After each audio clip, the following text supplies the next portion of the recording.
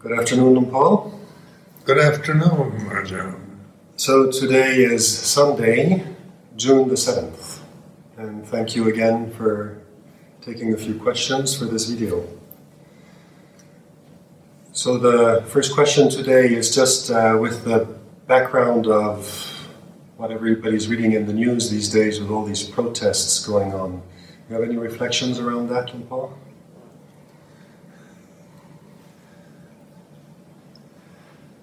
Well, it's, the situation of the planet. There's so many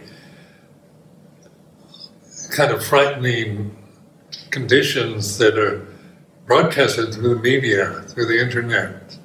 This is worldwide, so the reaction is not just confined to one specific area or one country or even one continent.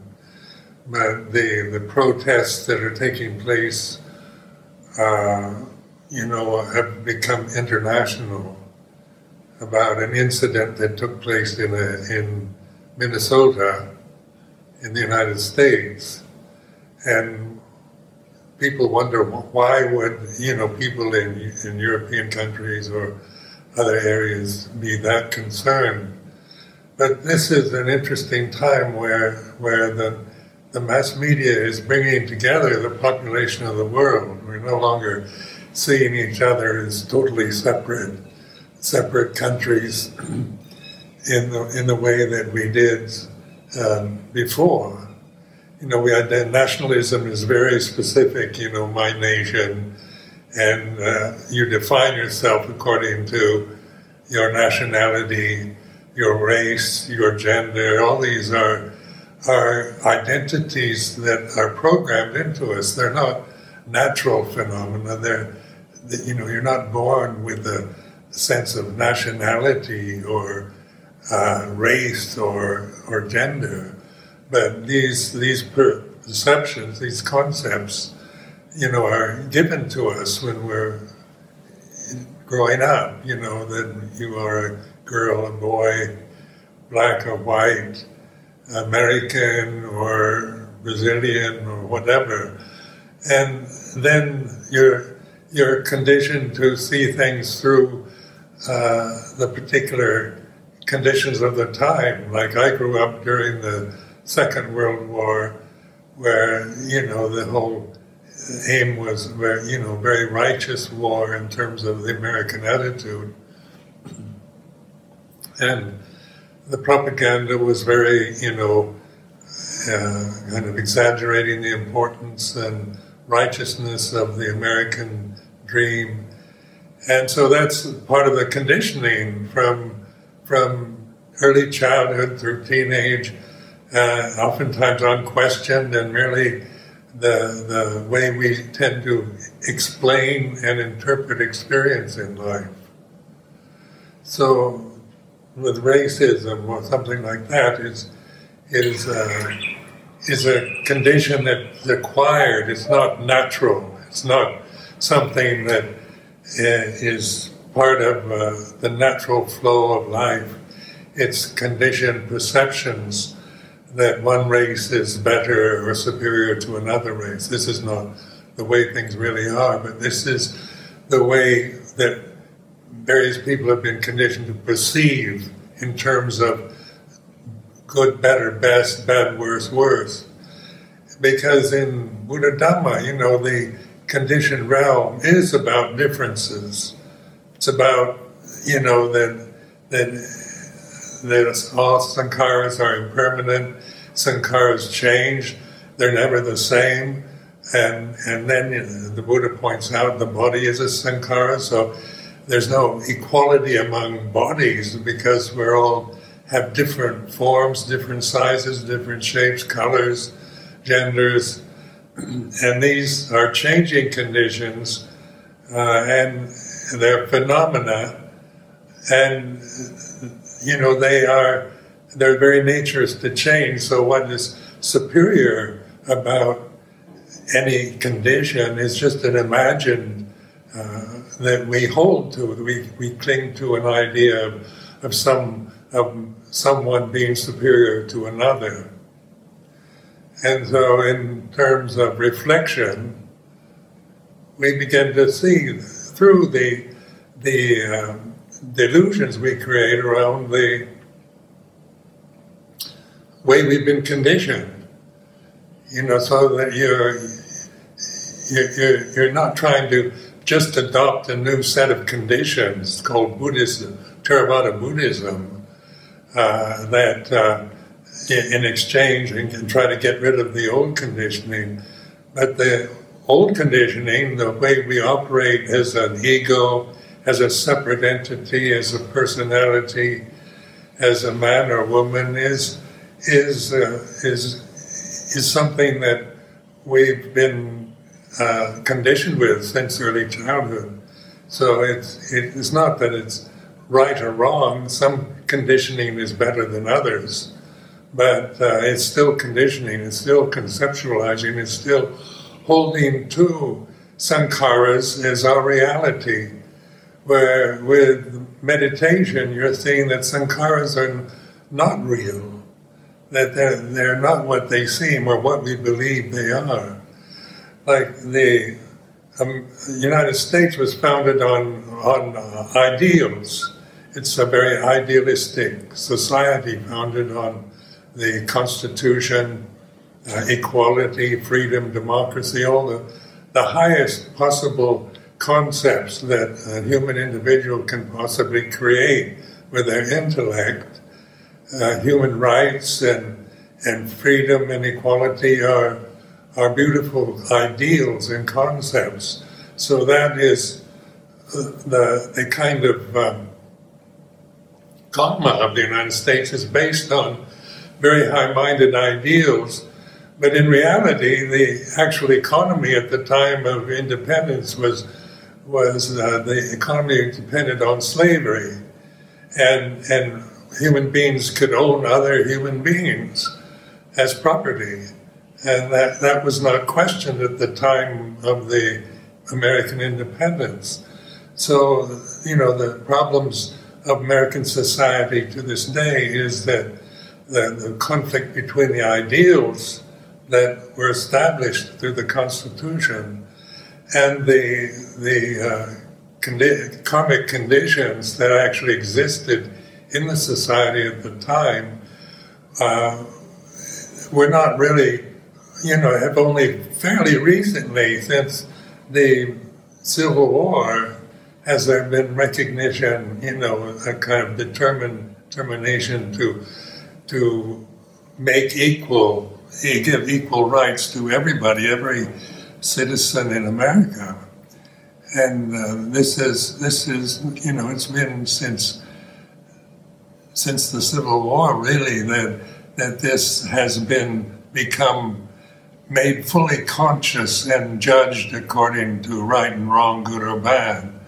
So a lot of the cultural conditioning still is based on the old idea of a slave economy or one race superior to another, and that conditioning still operates. So people take sides, make enemies of what they see as wrong or inferior or not as good as.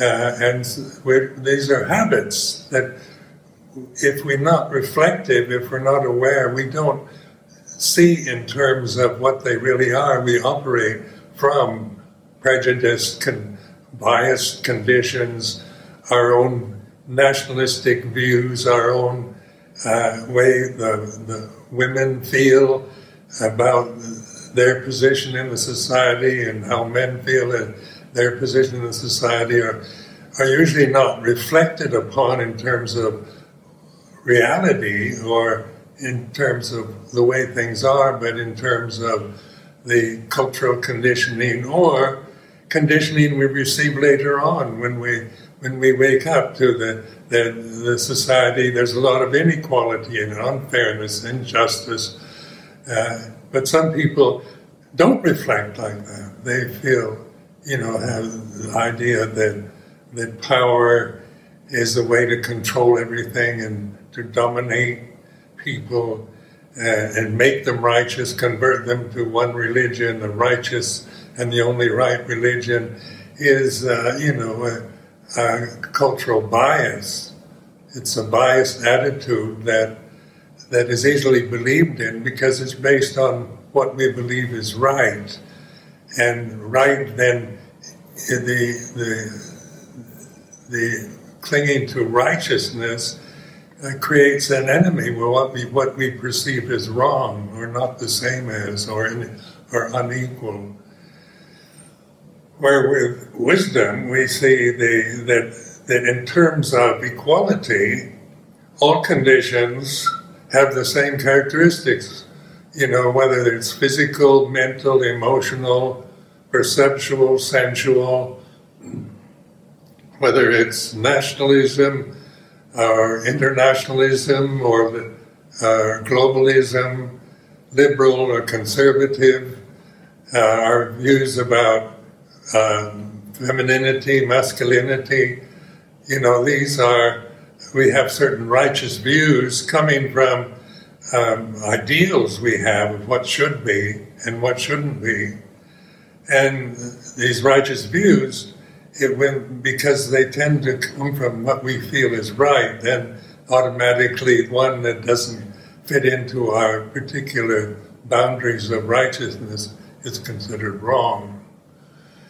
And as we are aware, we begin to see that we create enemies, we create problems through our own attachments to our own religion, to our own tradition, to our own way of thinking.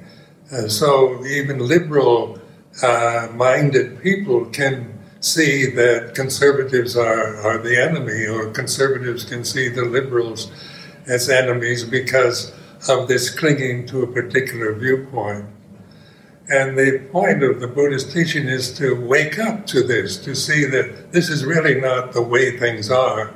This is the way we tend to believe. And beliefs are, they're not realistic. They're given to us.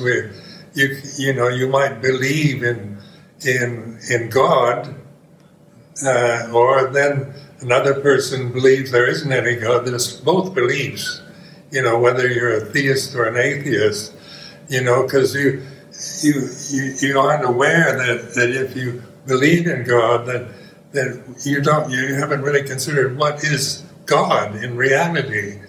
If God is real, then it's something to recognize, that you can recognize or realize through experience, where to believe there isn't any God is the same thing.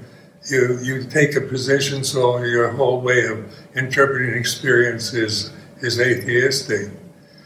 Where in mindfulness practices, awarenesses of our particular cultural biases, positions we take, our own sense of righteousness, just observe your own sense of superiority to somebody else, or your sense of inferiority, or even the sense that we're all equal. It's a creation that we adopt. It's not the way things are. All conditions are not equal. They're all, because conditions, phenomena, it's about all differences, the sizes, shapes, forms, colors, and they're not equal. Blue is not equal to red, or yellow is not equal to green. But in terms of equality is reality itself. So, and the Buddha is pointing to equality. What is reality itself is awareness, consciousness. Because the consciousness of a man, a woman, African American or white person, Christian, Buddhist, Islam, whatever, the common, where we're all equal in creation itself is in consciousness, because consciousness isn't about choosing, that there's separate kind of condition unique to individual bodies, but it's ultimate reality. And so mindfulness is awakening to this ultimate ultimate reality, which gives us perspective on, when you see the oneness, the perfection of reality itself, then how can you hate anybody or, be jealous or guilt-ridden or arrogant if you see if you operate from where equality really exists. But when we operate from our positions, our conditioned perceptions of equality, then it remains an ideal. And then we feel frustrated because things don't, it doesn't seem that, that we can make everything equal as an ideal, because that's impossible. Where awakening to Dhamma is recognizing equality is our true nature. And what we think we are is all about unequalness, differences, changing conditions. Some conditions are good, some conditions are not good, but we're not aligning ourselves with this dualistic structure of thought and perception, but taking our stand, making ourselves recognize, awaken to the perfection of Dhamma, of reality itself. You speak of mindfulness as the way to realize that.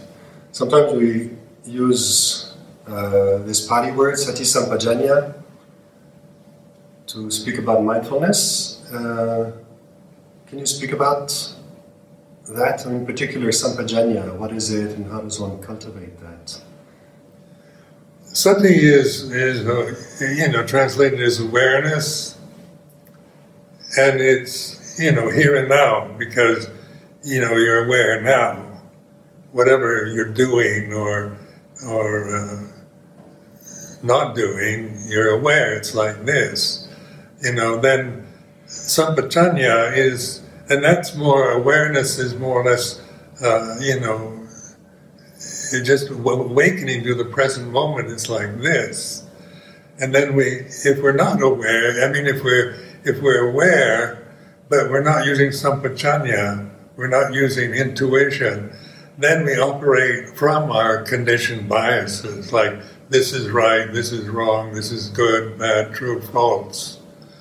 So that just operating on awareness and being conscious, we tend to perpetuate the conditioning, reinforce the karma conditioning, because karma really means cause and effect, conditioning, and operating from biases, prejudices, nationalistic views, and so forth, that are just habitual patterns that repeat themselves until we use sampajanya, which is, I translate it as intuition, or intuitive awareness, because just the intellectual perceptions are from the brain, like the human brain is, considered the seat of consciousness by many people, by many scientists, psychologists. But the brain is more like a computer. It's programmed.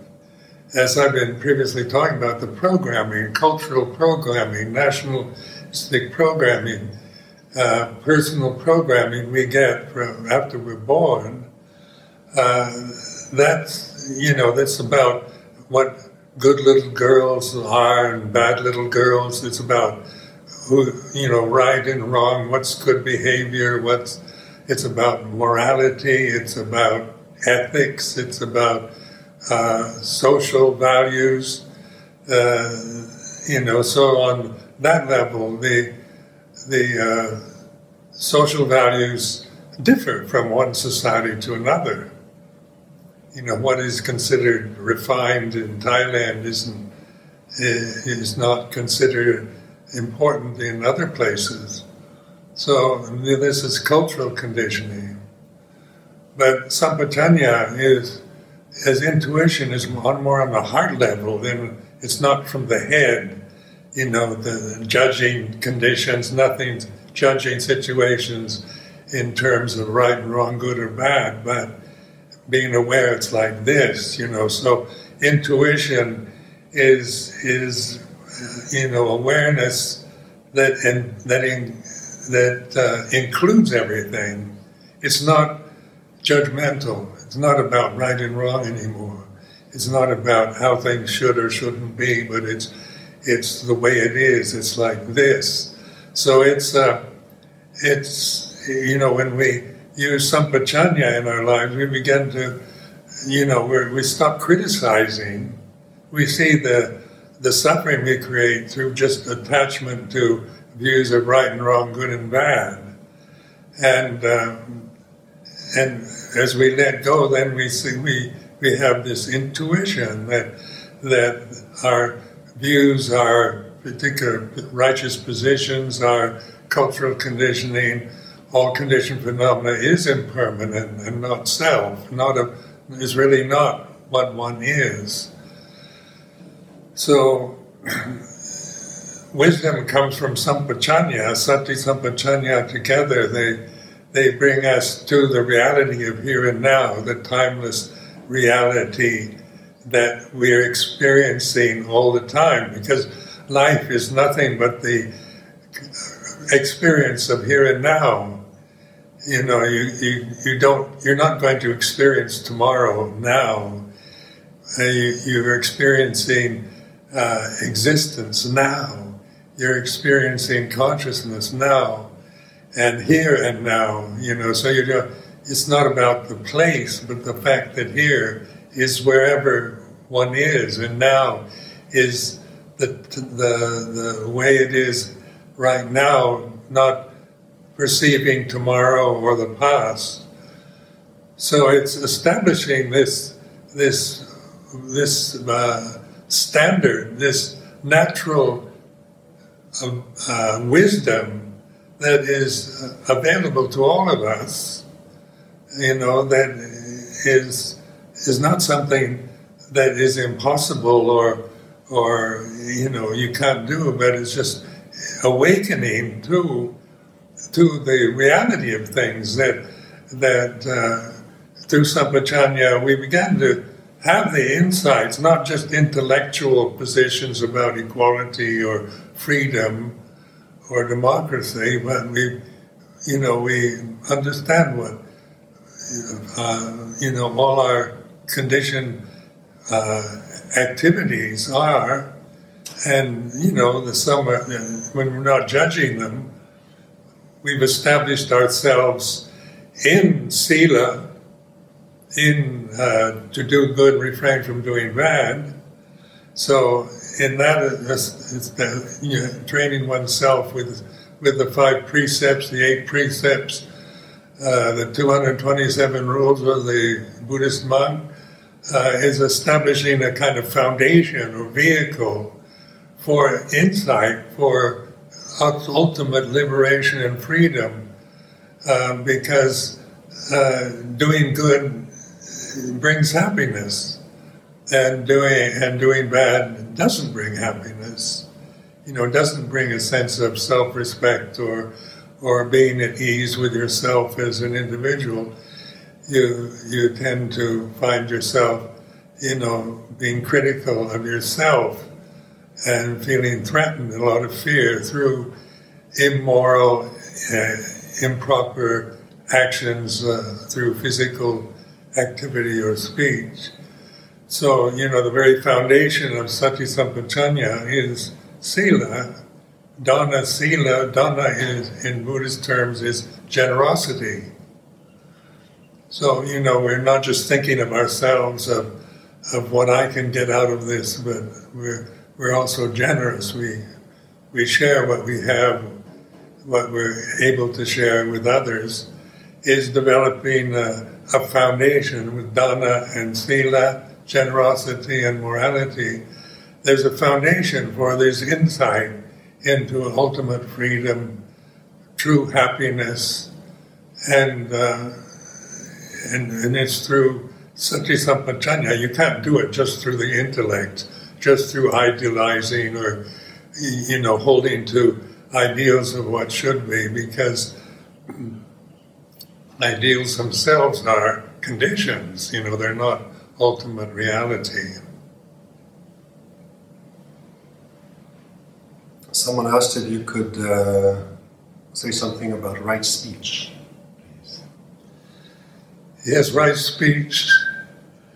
It's an interesting time because when I was a graduate student at University of California in 1962, 63, they had the freedom of speech movement.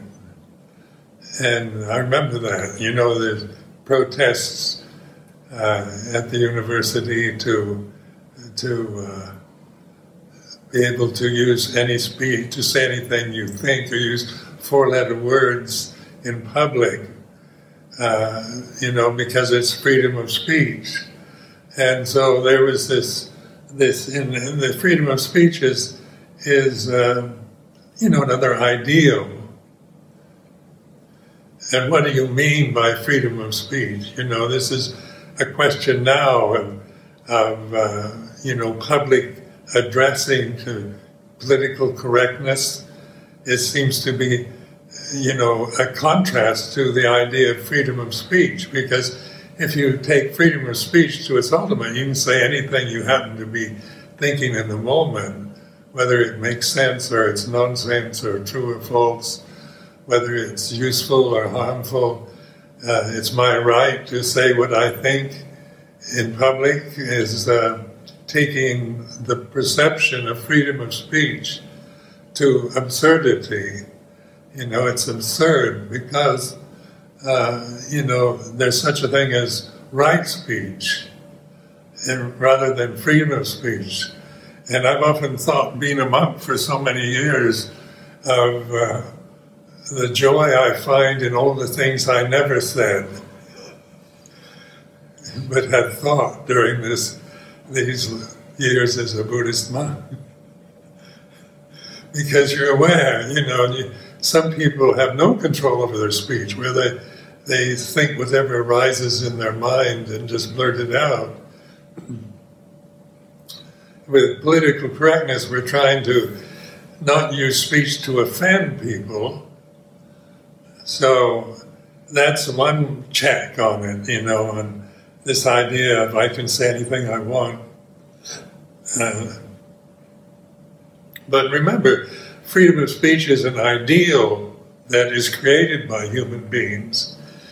And do we really want freedom of speech, everybody to just blurt out whatever they're thinking in the moment? Is that going to bring harmony or peace, or does that enhance the experience?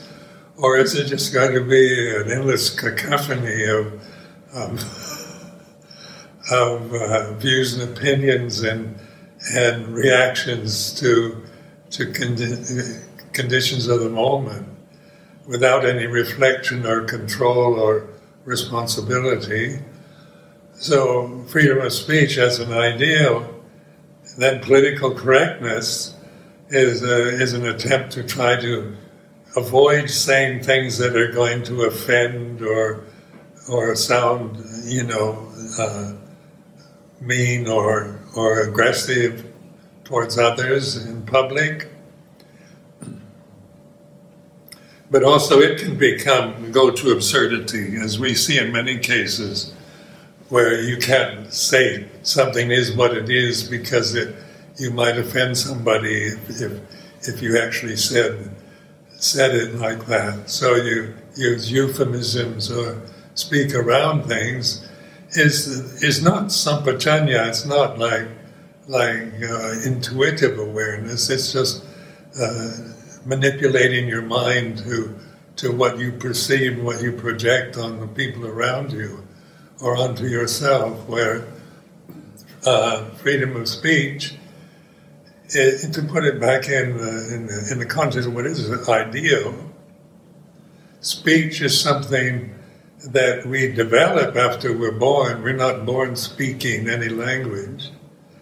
And so then so we have different conditions, different attitudes, different prejudices, or social or cultural national biases, and that we're conditioned with, that we speak from.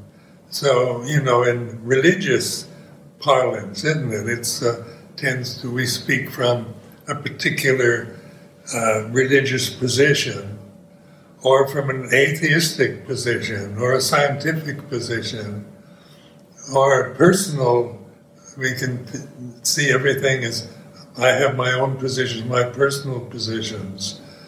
But positions are always, conditions. They're impermanent. They rise and cease, and and awareness allows us to see that any position we're attached to is going to, eventually unsatisfactory. That just being able to say whatever we're thinking, is that freedom? Does that make you free, or does it create more enmity or confusion or problems for yourself and the people you live with and the society you're in? And it's sampajanya, the intuitive awareness, that develops this sense of what is appropriate to say, what is right to say at this time, what is needed to be said, to be vocalized, to be communicated to others at this moment. Then that is right speech.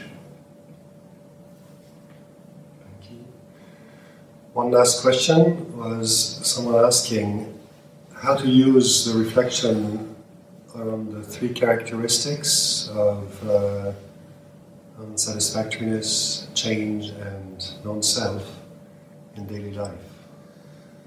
Yes, the Buddha wisdom gave what's common, three characteristics common to all conditions, all sankharas, all phenomena. So in this way, all conditions are equal through their characteristics. All conditions are impermanent, they're unsatisfactory, and they're non-personal, they're not self. So these, in Pali terms, you have anicca, dukkha, anatta, translated as anicca is impermanent, dukkha is considering as unsatisfactory or suffering, and anatta is not personal, not an ego. It's not that conditioned phenomena we take personally out of ignorance, out of lack of wisdom, out of just social, cultural conditioning. We operate from personal identities all the time, personal positions, personal biases, personal prejudices that we attach to, but all those are not personal. We create the sense of personal identity with what we're attached to. So I found this reflection very, it's kind of brilliant way of looking at phenomena, because you're not just judging phenomena, according to right and wrong, which we tend to do with our intellect. What is good, what is bad, what is acceptable, what is unacceptable. That's the intellect operating, that's the ego. The ego is based on right and wrong, good and bad, true and false. So but the ego, is conditioned. You're not born with an ego. A newborn baby doesn't have an ego. It has a form, it has a human form, and it's conscious. And it has instinctual survival mechanisms for communication. But it doesn't think of itself as a personality, as a boy or girl or black or white, as Thai or American. It doesn't. That's conditioned into us later on after we're born. Where consciousness is natural, isn't it? Because it's not created. The baby doesn't create consciousness when it's born. It's born conscious. If it's not conscious, then it's stillborn. The body is born, but the consciousness is not operating through the form anymore. So, anicca dukkha anatta, or impermanence, just reflect on, your own experience of life, and what you see, hear, smell, taste, touch, think, feel, emotions, your beliefs, your prejudices, your loves and hates. They're not. They come and go. They change according to conditions. One of the common requests is, how do I get rid of anger? Like the idea that if you're really enlightened, you don't feel anger, you don't get angry. And on retreats, one of the most common questions retreatants have is, how do I get rid of anger? And so anger is part of the package of being born in a mammalian form, in an animal's form.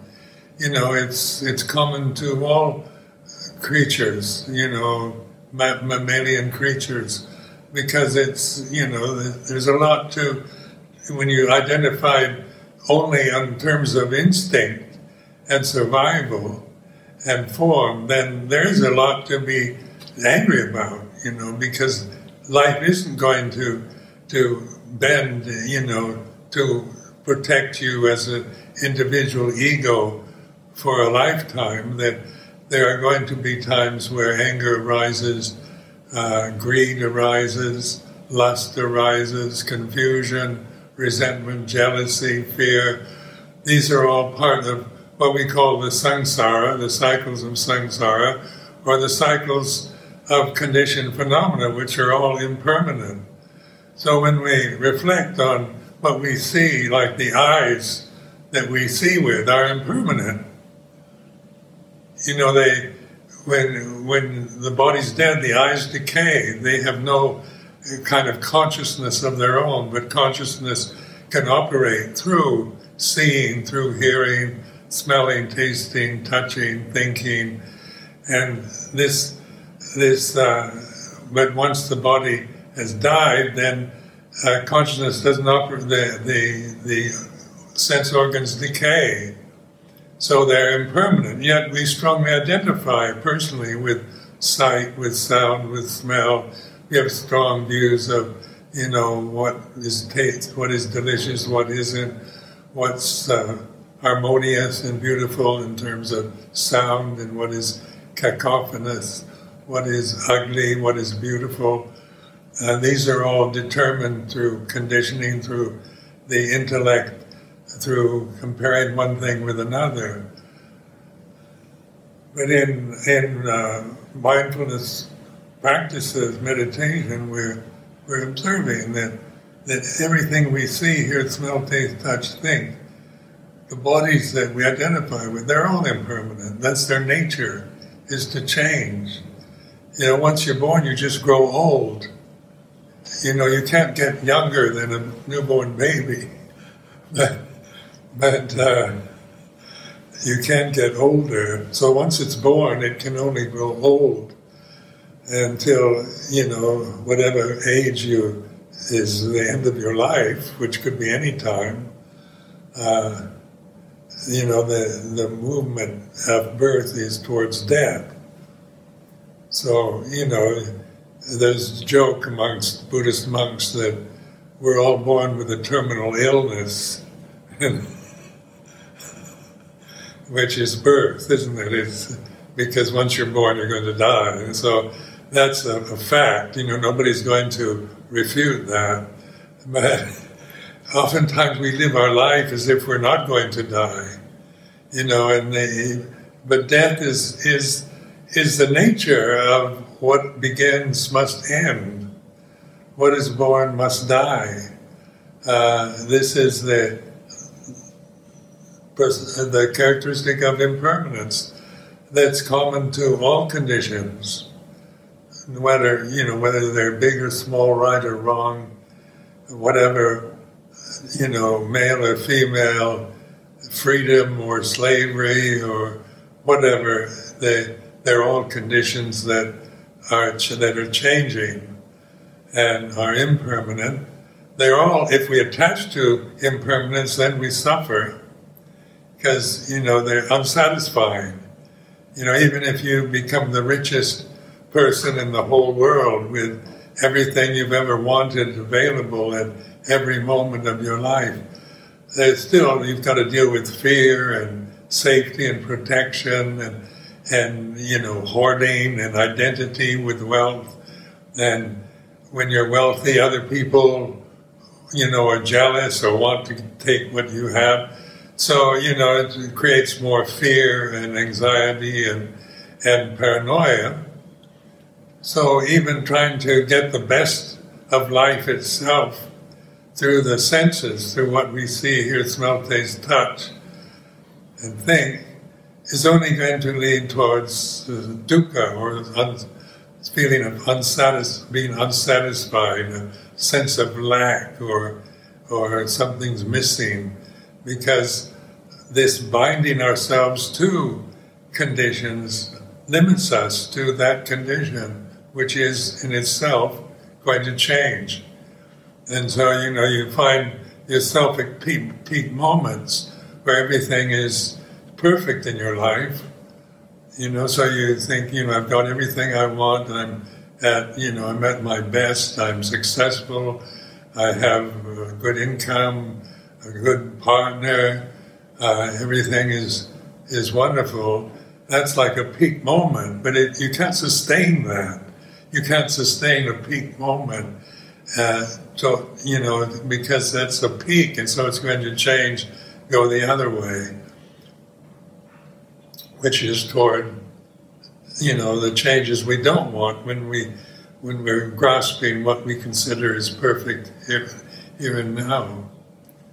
And then anatta, non-self, is, a real liberation to be free from identifying yourself with phenomena, with conditions, identifying yourself with impermanence and suffering, to see yourself always in these limitations of your physical form, of your intellect, of your social position, of your status, of your, in terms of whether you're considered successful or failure, whether you're prosperous or poverty-stricken. To always identify with these positions is suffering. It's impermanent, and it's not a self. It's just an imagined self when we identify with poverty, with success, with prosperity, with political preferences, with gender, with nationality, and so the reflective ability in Buddha Dhamma practice is to see, we've given these three characteristics to reflect upon again and again, so that, because we need to remind ourselves, because the default position is usually to revert back to conditioned habits, because that's what we're used to. So, when we're poor, we identify with poverty, and then we create this sense of we're not as good as somebody who's rich, or it's not fair. We begin to envy the rich and want to get what they have. So it creates endless problems, personal problems, social problems, because we identify with our position in the society, with what we have or don't have. But when we see that whatever we're thinking, whatever we're feeling in present moment here and now is anicca. It's impermanent. It's dukkha. It's unsatisfactory, and it's not. It's anatta. It's not personal. It's not self.